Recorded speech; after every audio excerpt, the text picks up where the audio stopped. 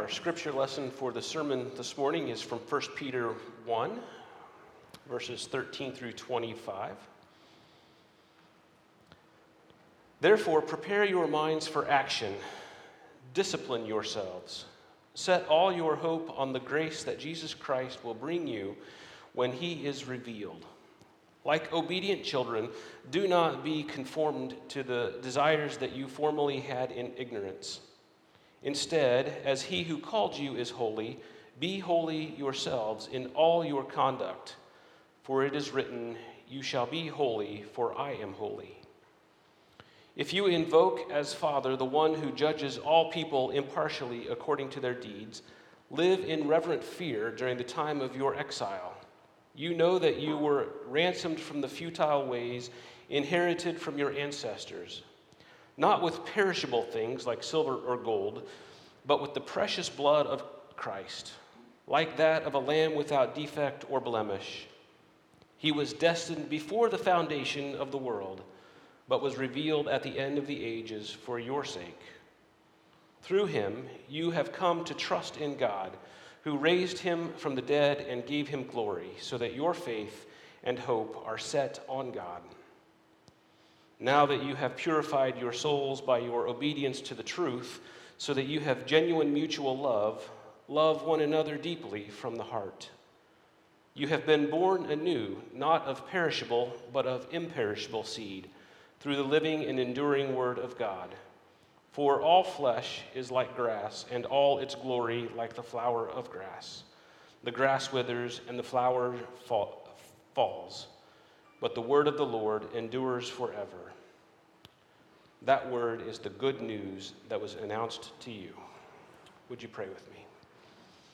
Gracious God, we pray that your words from 1 Peter would be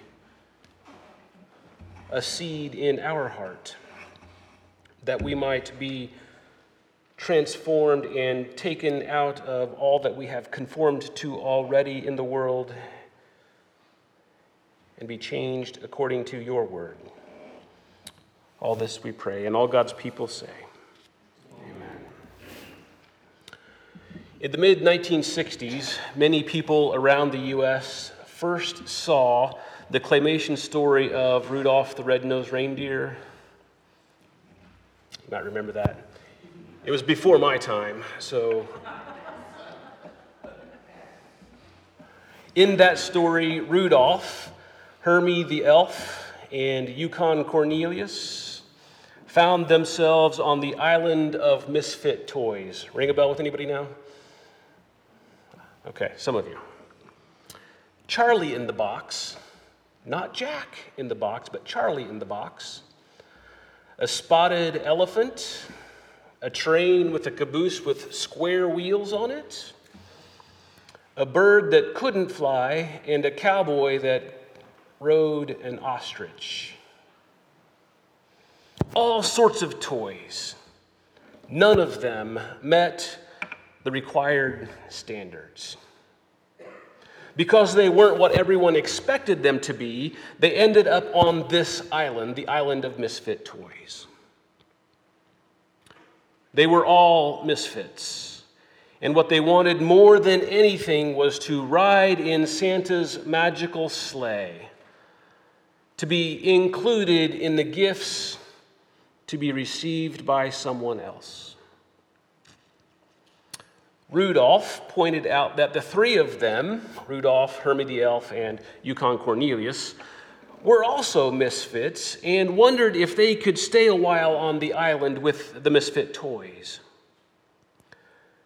They were all misfits, and, well, quite frankly, aren't we all misfits? Because we've all got some sort of hang-up or a habit or a heartache that keeps us from meeting the required standards too. I hope our discussion over this past Advent has at least pointed out that we've done a pretty good job at an almost peace and hope and joy and love. Wouldn't it be really incredible if we could up our game and more times than not, live out an altogether peace, hope, joy, and love. When Rudolph the Red-Nosed Reindeer first appeared on TV, the writers left the misfit toys abandoned on the island.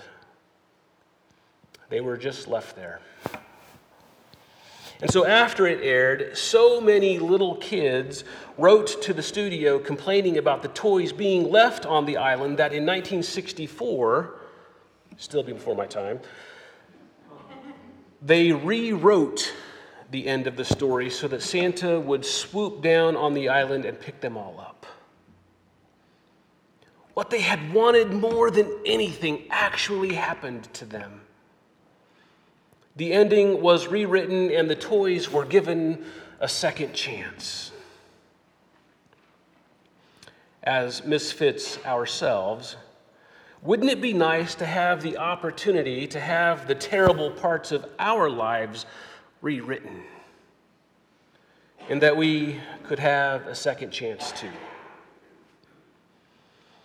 Well, that is the good news. That's what Christmas is all about. An opportunity for a redo, a rewrite, a second chance. That's what Jesus Christ represents and what he alone can do. Jesus, born a baby, became a human just like us. God came close, drew near to us. God found God's way to the island of misfit humans and has come up with a new ending for us.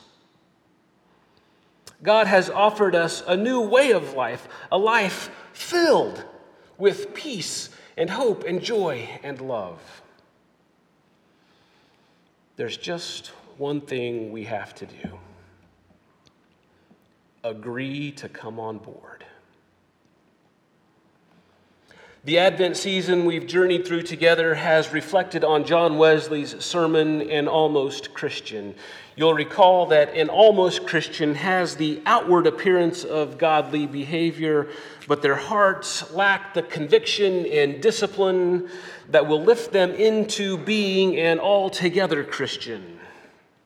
Folks, I want us to be an altogether Christian. I want us to be a group, a community of altogether Christians. Could you imagine? Could you imagine what we could do in this place and in our community?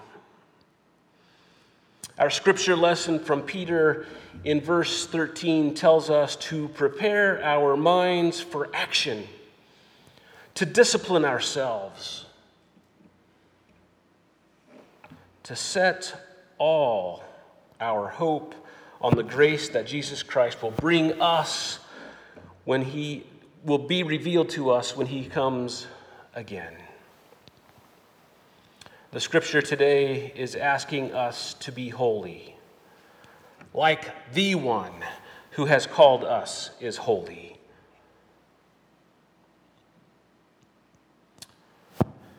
Because of this, Jesus Christ is a gift to each of us. We must continue to trust in God. God has lived up to every single promise God has ever made. God is 100% in delivered promises. And aren't we blessed that God has made a commitment to us? God has chosen us. He has made us a covenant with us, and all we need to do is agree to it. A covenant involves at least two parties, right? And so God has already committed to us. He has already committed to the covenant with us and has put the ball in our court. What will we do with it? I'd say that all of us have agreed to the covenant, but are only almost committed. We've accepted the covenant, but maybe have bent the terms of the agreement to fit our needs instead of bending ourselves to meet God's needs. Setting our own agenda aside and living the life God has asked of us, that would be an altogether commitment. In 1780, also before my time,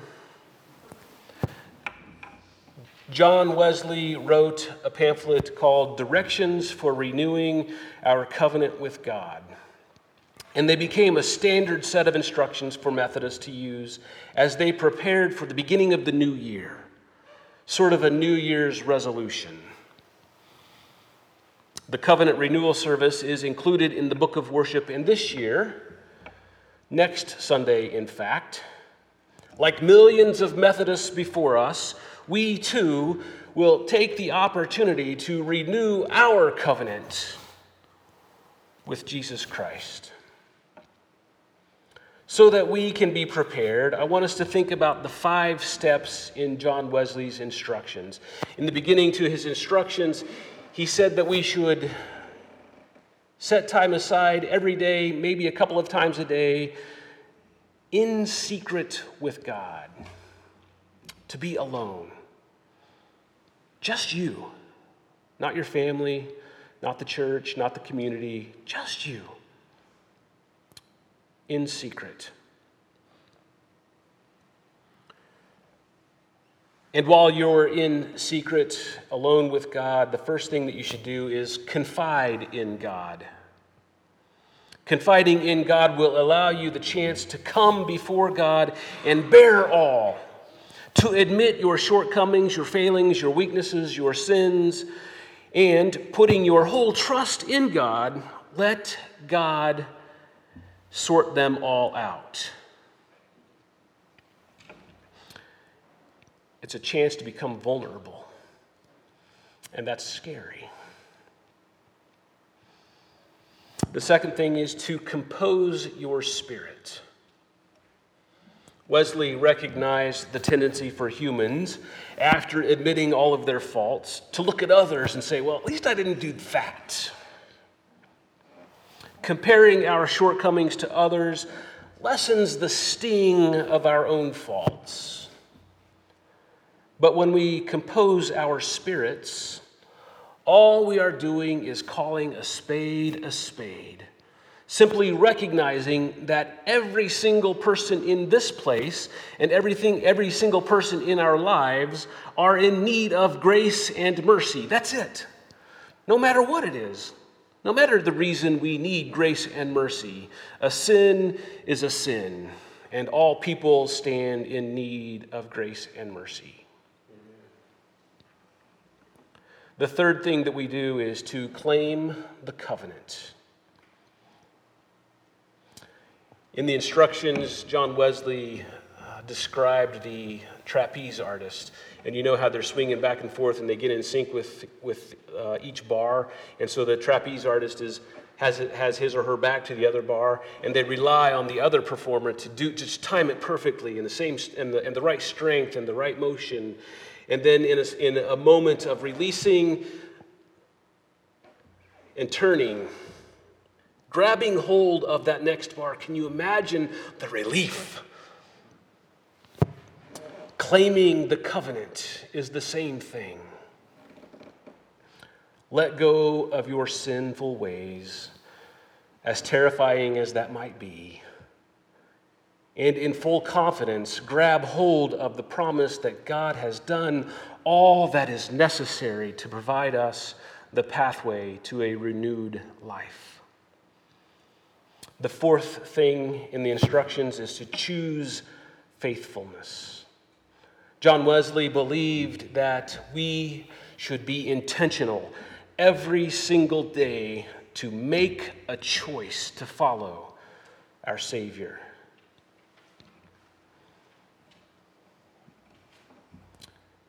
It's our daily task. I love to make daily lists of things that I need to do. And I love marking them off. Apparently, I should include this every single day. Just put a little thing there, follow God. And the fifth instruction is to connect to God in prayer. Prayer is the lifeblood.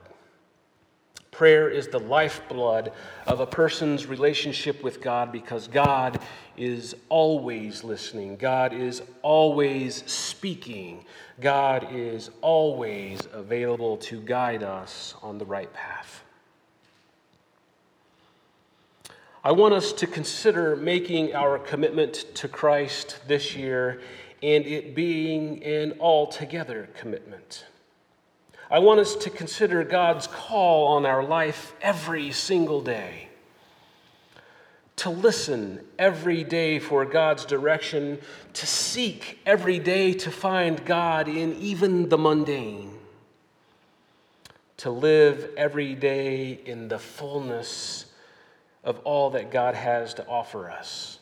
I want us to feel in our soul God's mercy and grace in our misfit lives so that we might experience the freedom from all of those self-imposed limitations. Our covenant with God is beautiful. Our commitment to that covenant relationship will bless us beyond all that we could even imagine. Our commitment to that covenant relationship will make our lives even more beautiful every single day. Together, let's make an all-together commitment. Would you pray with me? Gracious and holy God, we know that sometimes we are almost committed to the covenant that you have with us, a covenant that has given us new life, that rejuvenates us every single day. God, we want more than just an almost commitment. We want to experience the beauty of this relationship every single day. All of this, God, we pray in your precious Son's name, and all God's people said.